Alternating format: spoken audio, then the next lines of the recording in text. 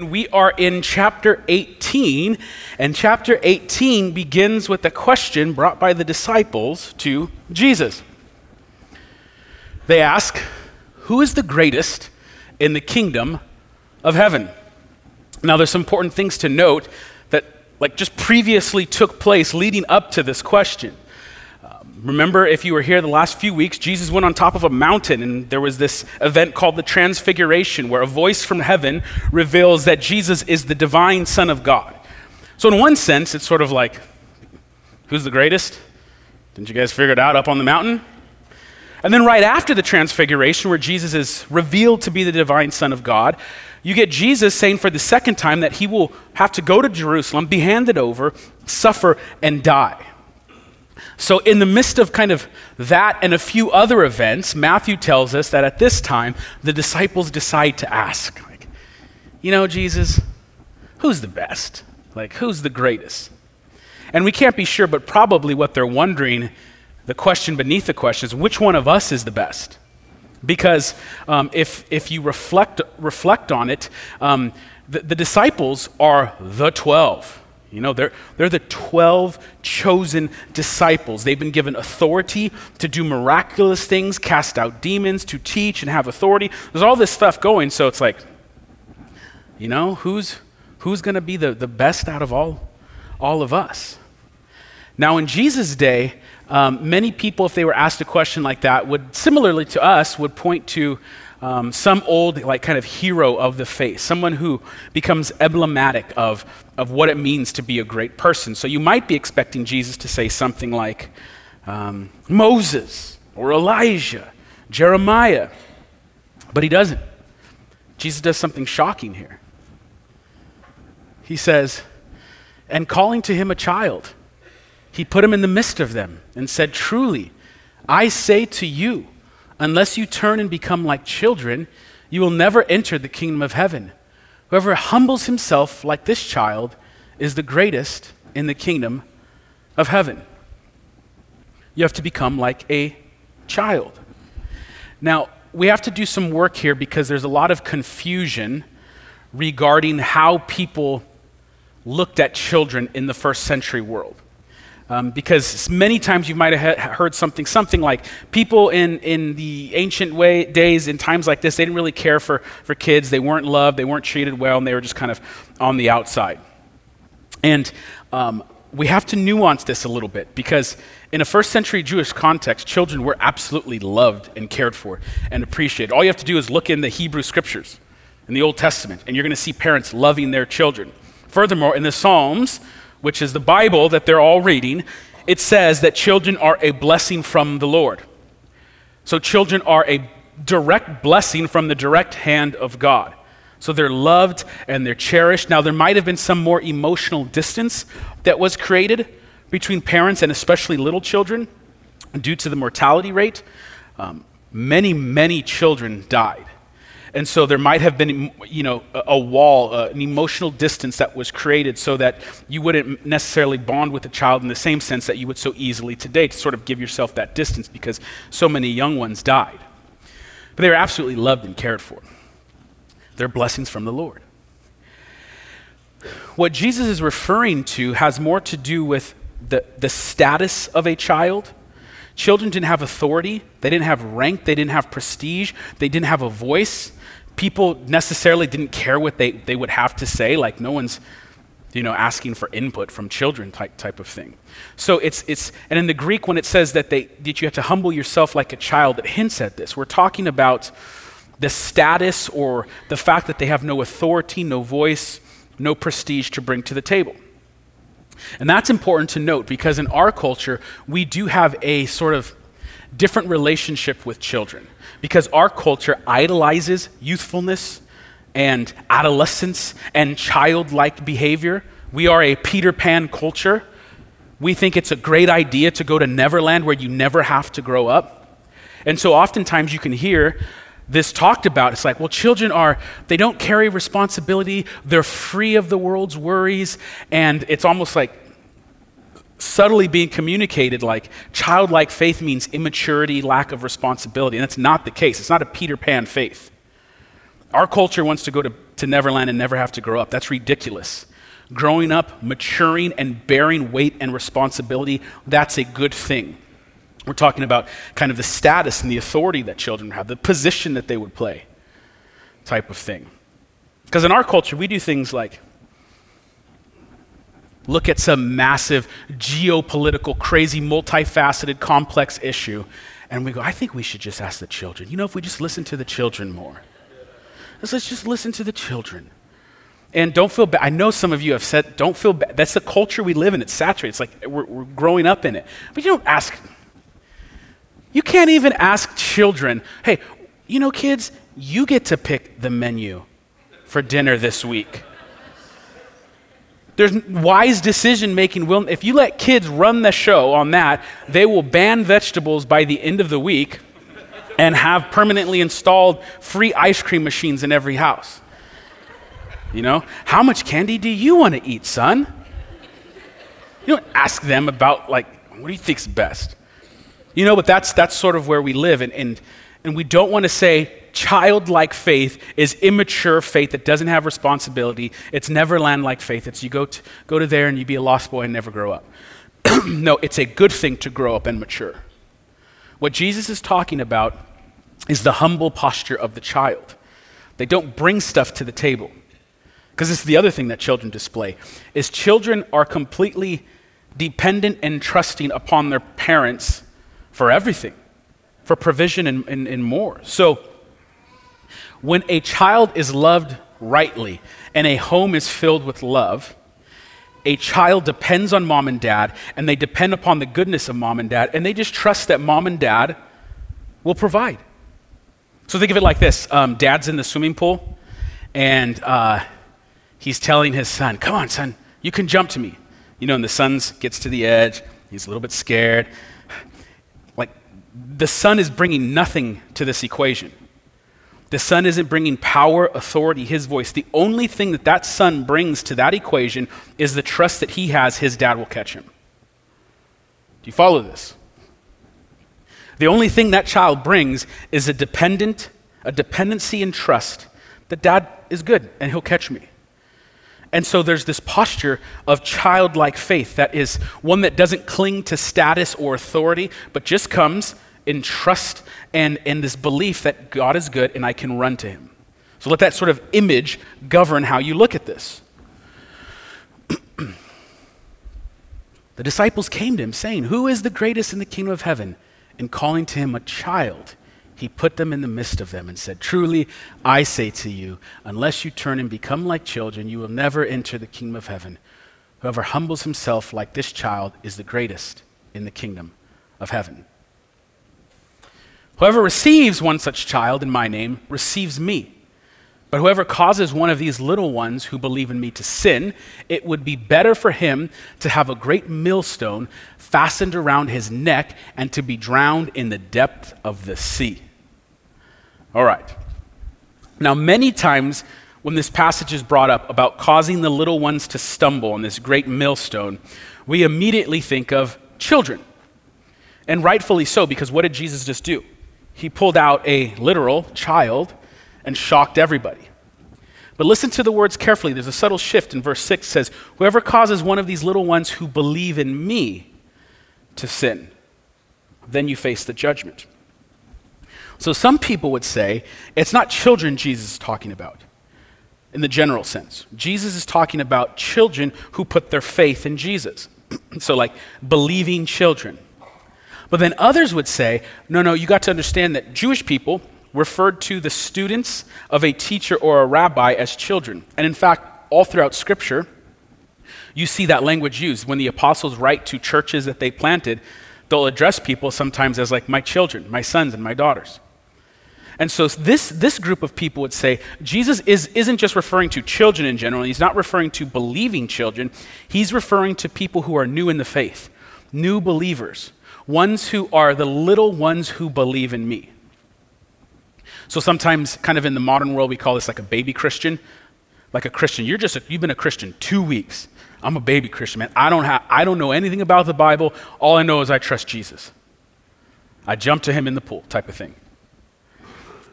And so those are the three options, sort of like literal children, children who believe in Jesus, and then new believers. So which is it? Well, in one sense, it's all of them, and we don't have to choose. Because I think what Jesus is doing here is he's establishing a principle, an idea.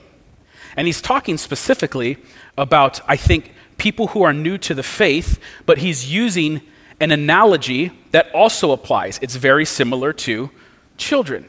In the same way children are vulnerable, and if you cause them to sin, it's a great sin. In the same way, it's a great sin to cause a new believer to sin. Now, there's some more unpacking here that makes more sense of this because there's a problem with one of these words. Verse 6, whoever causes one of these little ones who believe in me to sin. The word for sin here in Greek that the New Testament uses isn't the word for sin. There's a word for sin. The Greek here is the word scandalon. And if you've been tracking with us the last several weeks, this isn't the first time I've mentioned this word. Like scandalon has been a running theme for the last several weeks. And scandalon means to cause an offense, but its roots mean to put a stumbling block in front of somebody. So this should more accurately read, whoever causes one of these little ones who believe in me to stumble. You put a stumbling stone. And you can see the difference between sin and causing someone to stumble. So the idea is this. For new believers, people who are new to Christianity, and also for children or people who are vulnerable, people who are trusting you to provide for them, to care for them, if you cause one of those to stumble, there's great judgment. Now, there's another reason why I think this is an idea and principle that Jesus is establishing. It's not that Jesus is choosing this language out of nowhere. He's not inventing this stumbling block language. He actually gets it from the Bible that he read, the Hebrew Scriptures, the Old Testament. Way back in Leviticus, it says this, you shall not curse the deaf or put a stumbling block before the blind, but you shall fear God, I am the Lord. In other words, there's people who are vulnerable. There's people who rely on other people to care for them and to protect them. And if you put a stumbling block in their way, this is a grave sin. And you shouldn't do this out of your fear of God. Because God says this is a great sin to cause a little one. Whether a literal little one or I think someone who is new to the faith to stumble. But it also applies to someone who is blind. They're entrusting themselves in your care. And if you betray that and cause them to stumble, there is a great judgment. Now, what's this great judgment? Well, he says, it would be better to have a great millstone fastened around your neck and to be drowned in the depths of the sea. It's heavy because these are the words of Jesus. You know, sometimes in our culture, Jesus is loving, he's gracious, he's forgiving, and all of that stuff is true, but then it goes too far and you say things like, he would never judge you, he's not judgmental. No. You cause the little one to stumble. It's better if a giant rock was attached to your neck and you're thrown into the sea. This idea of a millstone comes from everyday living. So in every home, there was ways to kind of grind wheat to make flour. So you could picture a stone that maybe someone is using to create flour in order to bake with. But don't just picture like a small stone, because Jesus says a great millstone. And the two Greek words are alkinos moulos, which basically is a donkey millstone, which is referring to a specific type of mill. It's a donkey millstone, which is a millstone that's so big a human can't move it, so you have a donkey rotate around this circular basin, and as that stone is pulled, it's rolled over and smashing whatever is beneath it. So how big is the stone? It's like this big. Don't cause the little ones to stumble. Otherwise, your judgment will be so great that it would be better for you to have that attached, fastened to your neck, and thrown into the sea. Now, what's up with the sea? Because there's another layer to this. This water judgment is an image of horrific judgment. Oftentimes, when we think of biblical images of judgment, we jump immediately to fire. And we go, water, what's so bad about water? Like, I get that drowning is bad, but why is water in and of itself this horrific image of judgment? Well, in the conceptual world of the people in Jesus' day, the water is the place of the abyss. It's the depths of the sea. Like, modern people, we get boats and you have like water sports, you go jet skiing, water skiing, like that. The water is not the recreational activity of the ancient world. It's a dangerous, scary place. There's rabbinic sayings that say if you're going to properly bring something to utter destruction, then you throw it into the salt sea. The salt sea, it's because of the ocean. Now, why is that? Because the image is not just of a little sea. We're talking about an ocean or a deep sea. Because if you lose something in the deep sea, there's no way to get it back. So if you're out there and your wedding ring falls off and you're in the depths of the sea, there's no way you're getting it back. It can't come back. There's no scuba diving. There's no submarine you could rent.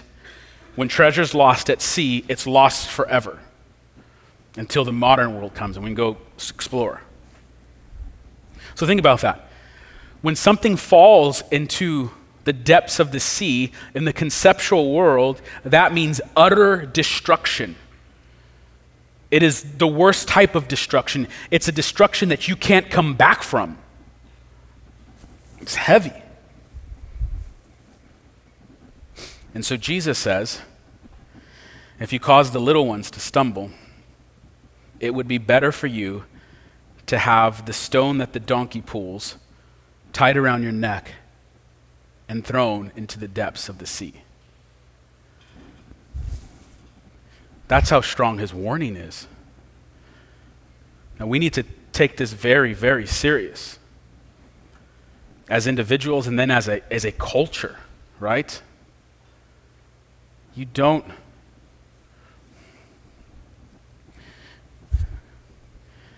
the child should look to mom and dad, and the child should look to God. And when God does this, the child runs with nothing but trust and goes to a heavenly Father that loves them. If you damage that trust, you are in danger of great judgment. That's what Jesus is saying. And we have to take that serious because you have to realize that our current cultural climate prioritizes self-interest and what is good for adults in a moment. And so we are not prioritizing the needs of children. We are prioritizing the needs of selfish adults. And if a culture does not care and love and nurture children first and foremost, they are a culture destined to die, and deservingly so. They deserve God's judgment. So I'm just saying straight up, our culture is not prioritizing the loving nurture of children. We prioritize ourselves, what we want in the moment.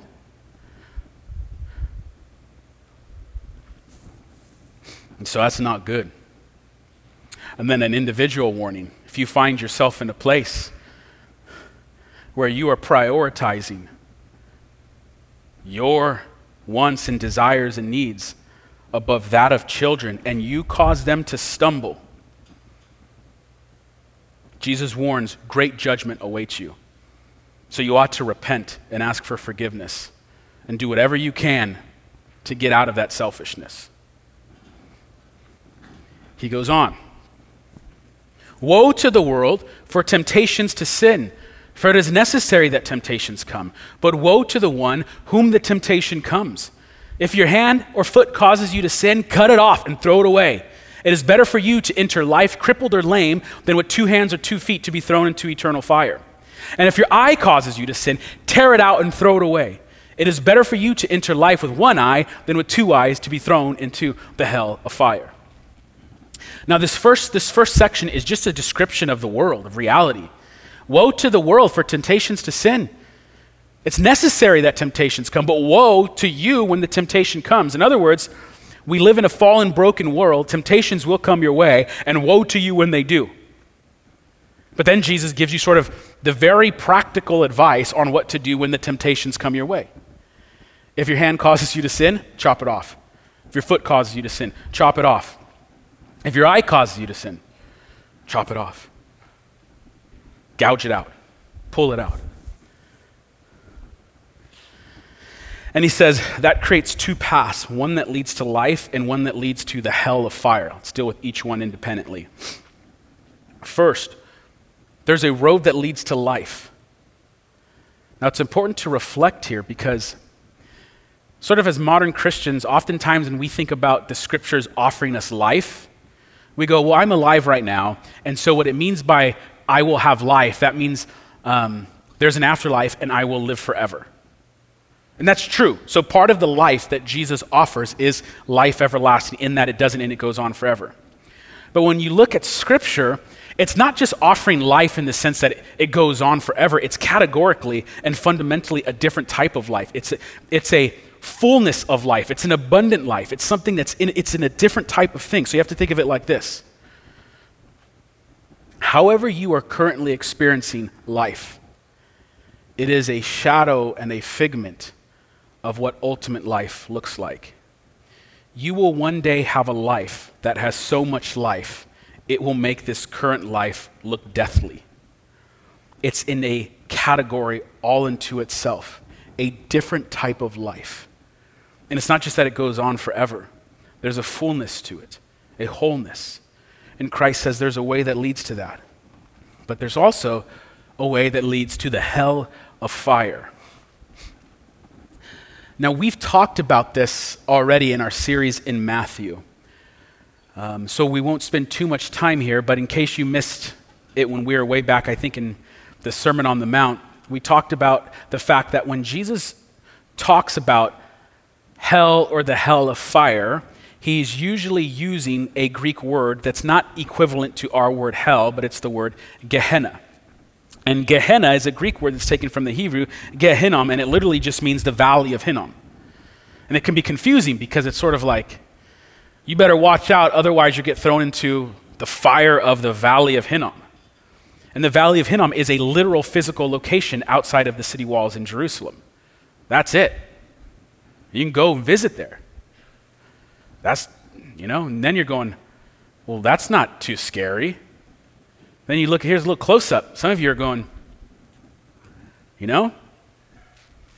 hell doesn't look that much worse to where I already live, man. It's kind of got a better view, more green space, nice trees. How is it that hell is worse than my current living situation? So, what's going on? Well, there's a thought and some evidence that says maybe in the time of Jesus or subsequent to the time of Jesus, that people would burn their trash in the valley of Hinnom.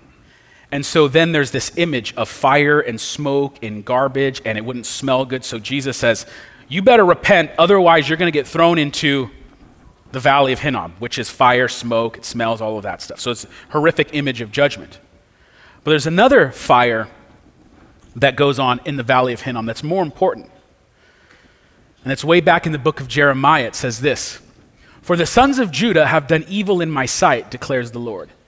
They have set the detestable things in the house that is called by my name to defile it." And here's the key part. "They have built the high places of Topheth, which is in the valley of the son of Hinnom, to burn their sons and daughters in the fire, which I did not command, nor did it come to my mind." So in this valley of Gehenna, Israel became so vile, evil, and corrupt that they began to sacrifice their children by fire to false gods. And so it's an image, it's a detestable image, a disgusting image. I mean, this is recorded in the Bible. Jeremiah says this is what's going on in Gehenna, the sacrifice of children by fire to false gods. And so you picture the most detestable of fires, and then it subsequently earns the image of fire, because the image of fire doesn't become not only what it's doing, it becomes its destination, its judgment. So the judgment of fire is reserved for those who participated in this evil deed. So it's a horrific image of judgment by fire, which is interesting because we just got done talking about a horrific image of judgment by water. And you can see they're actually connected a little bit, not only in the imagery of fire and water, but on top of that, what was taking place in the Valley of Hinnom? The destruction of children. Therefore, the judgment of fire after we just got done talking about a judgment of water for those who cause little ones to stumble. So the Bible will employ all these very, very harsh images to describe judgments that are very real. So what are we to do? Because Jesus says, when these temptations come that will lead you down a wrong path, if it's your foot, chop it off. If it's your hand, chop it off. If it's your eye, gouge it out, pull it out. And this imagery of self-mutilation would have been detestable to Jewish people. I mean, the Old Testament forbids this type of thing again and again. Nevertheless, Jesus still uses this language to communicate the reality of the situation. If there's significant temptation in your life, do whatever you can to get rid of it. Now, at this point, there's something that needs to be said.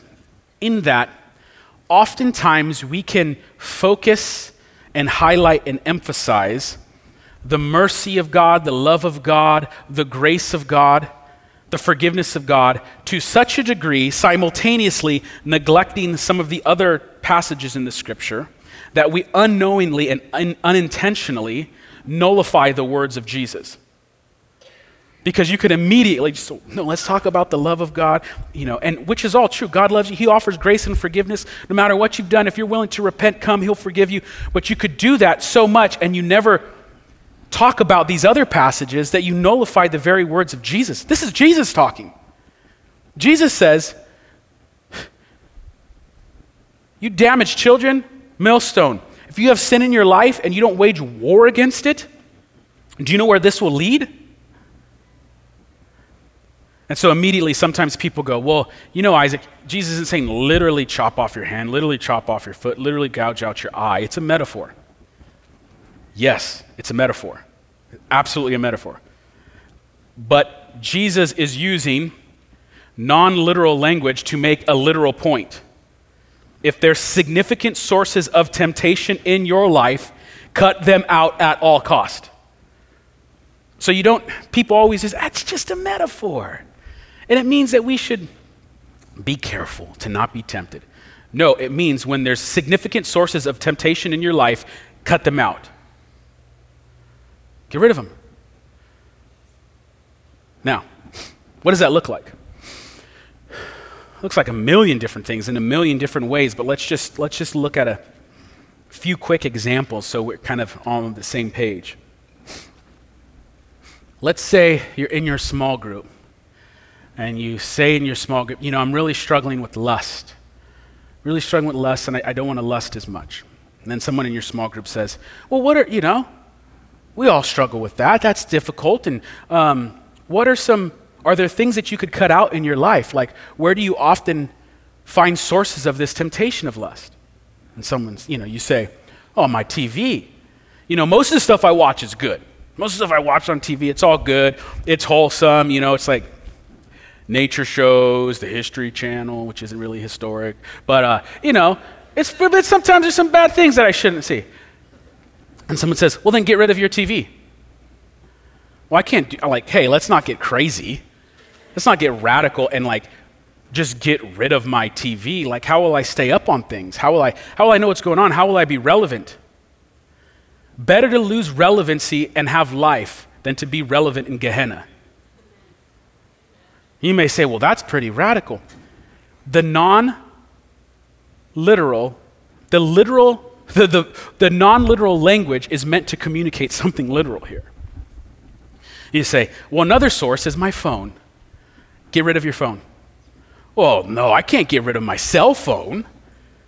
How do you even interact in the modern world without a cell phone? And then, you'd let people know that, we have the history books that remind us of the before times before the sun came up and all was dark, where people existed and lived their lives without cell phones. And they had conversations face to face. And if you didn't know where someone is at, you had to wait till they got home to have certainty and security. I know it was a very dark time, and there was no light to shine, and we'd all but lost hope. But somehow our ancient ancestors persevered. Like, you can live without a cell phone, man.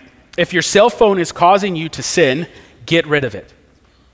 Furthermore, you don't even have to get rid of completely a cell phone. You just get rid of a smartphone. There's phones. They just like call and text. You can get something like that.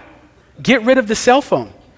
And you know what? There might even be one of them old school phones. Now, some of you who are old school remember this. There might be one of those that do nothing but give phone calls, texts, and let you play this game called Snake, in which you just kind of go around. That's the only app you need. It's the only app you need. Snake, let me call and text. Okay? So you see how this works. Is a TV inherently sinful? No, but if it's a significant source of temptation, get rid of it. Just get rid of it. If your phone is a significant source of temptation, get rid of it. It's not worth it. Let's say you've become addicted to shopping because you got an Amazon Prime account. And ever since they built that massive warehouse in Hollister, you find these deals. And it says, wait a second here. It says that if I order in the next hour and 42 minutes, I can get this tomorrow? You know how happy it'll make me to get this tomorrow? And so what happens is you get addicted to buying things you don't need. Cancel your subscription. Get rid of it. It's not worth it. No, but you got to understand. I also, in addition to buying some things that I don't need, I find tons of deals, like 20% off this, 50. You know how much I got a bulk toilet paper for, man? Right on Amazon Prime. It was there the next day, saved $3.47. Look, the amount of money you will save on buying unnecessary things will far outweigh the 15% discount you got on Amazon. So get rid of it. Now, will getting rid of your subscription or getting rid of your TV eliminate lust in your life? No, but it will eliminate a significant source of temptation. It is a wise thing to remove significant sources of temptation. That's a wise thing. It won't clear it all up. You still have the heart work to do. You still need the empowerment of the Spirit, but removing it's a very wise thing. Or here's another example, even harder, because it sounds extreme. Let's say you're a father and you work a job that you have to work a lot of hours. And nothing wrong with working a lot of hours. You got to provide for your kids. There's nothing wrong with that. Work hard. It's my position that men need to work harder all the time.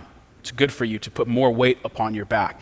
However, let's say you work so many hours to such a degree that your kids actually entertain the thought, does dad love working more than he does love us? Or what if it's ruining your marriage? What if your job is ruining your marriage? What if your job is a significant source of temptation regarding your ability to father your kids rightly? What do? You quit your job. Your job is not worth your wife and your kids. It's not worth it. And you may say, well, that sounds pretty radical. So does chopping your hands and your eyes off. Say, I don't know, it still sounds pretty radical. It's not that easy. It's more complicated. Yeah, of course it's complicated. It's not like just you can, well, I'm going to quit and then magic money will appear from heaven. You still have to provide for your children. But I'll tell you this, it might be better because, it's very difficult. The standard, the cost of living here is kind of pricey, right? Are there other places where you may be able to work a less demanding job and still pay the rent? Now, you might not have the same house, you might not have the nice spring and summer, and you might not have fall Octobers where it's like 75 degrees outside. There's a price to pay. But better to move to North Dakota and freeze the entire winter but freeze with your children knowing dad loves me than to have it all here. And so the Lord knows I don't want any more people moving away and leaving the church. But I have to answer to God. And it is better for you to quit a job and leave and live in North Dakota and get a higher standard of living and freeze with your children, but knowing they love you and you love them. Better to keep your marriage intact. Better to raise your family right. So, if your hand causes you to sin, chop it off. Removing the TV isn't going to remove lust from you, but it removes a significant source of temptation. Get rid of the Prime account. Get rid of the extra hours. Do whatever you can to remove those significant sources of temptation in your life. That's how serious it is. That's the language Jesus uses. Now, Jesus says, if you are going to be a citizen of his kingdom, you have to become like a child. And as we talked about, that doesn't mean being immature, gullible, naive, and willing to believe whatever is said.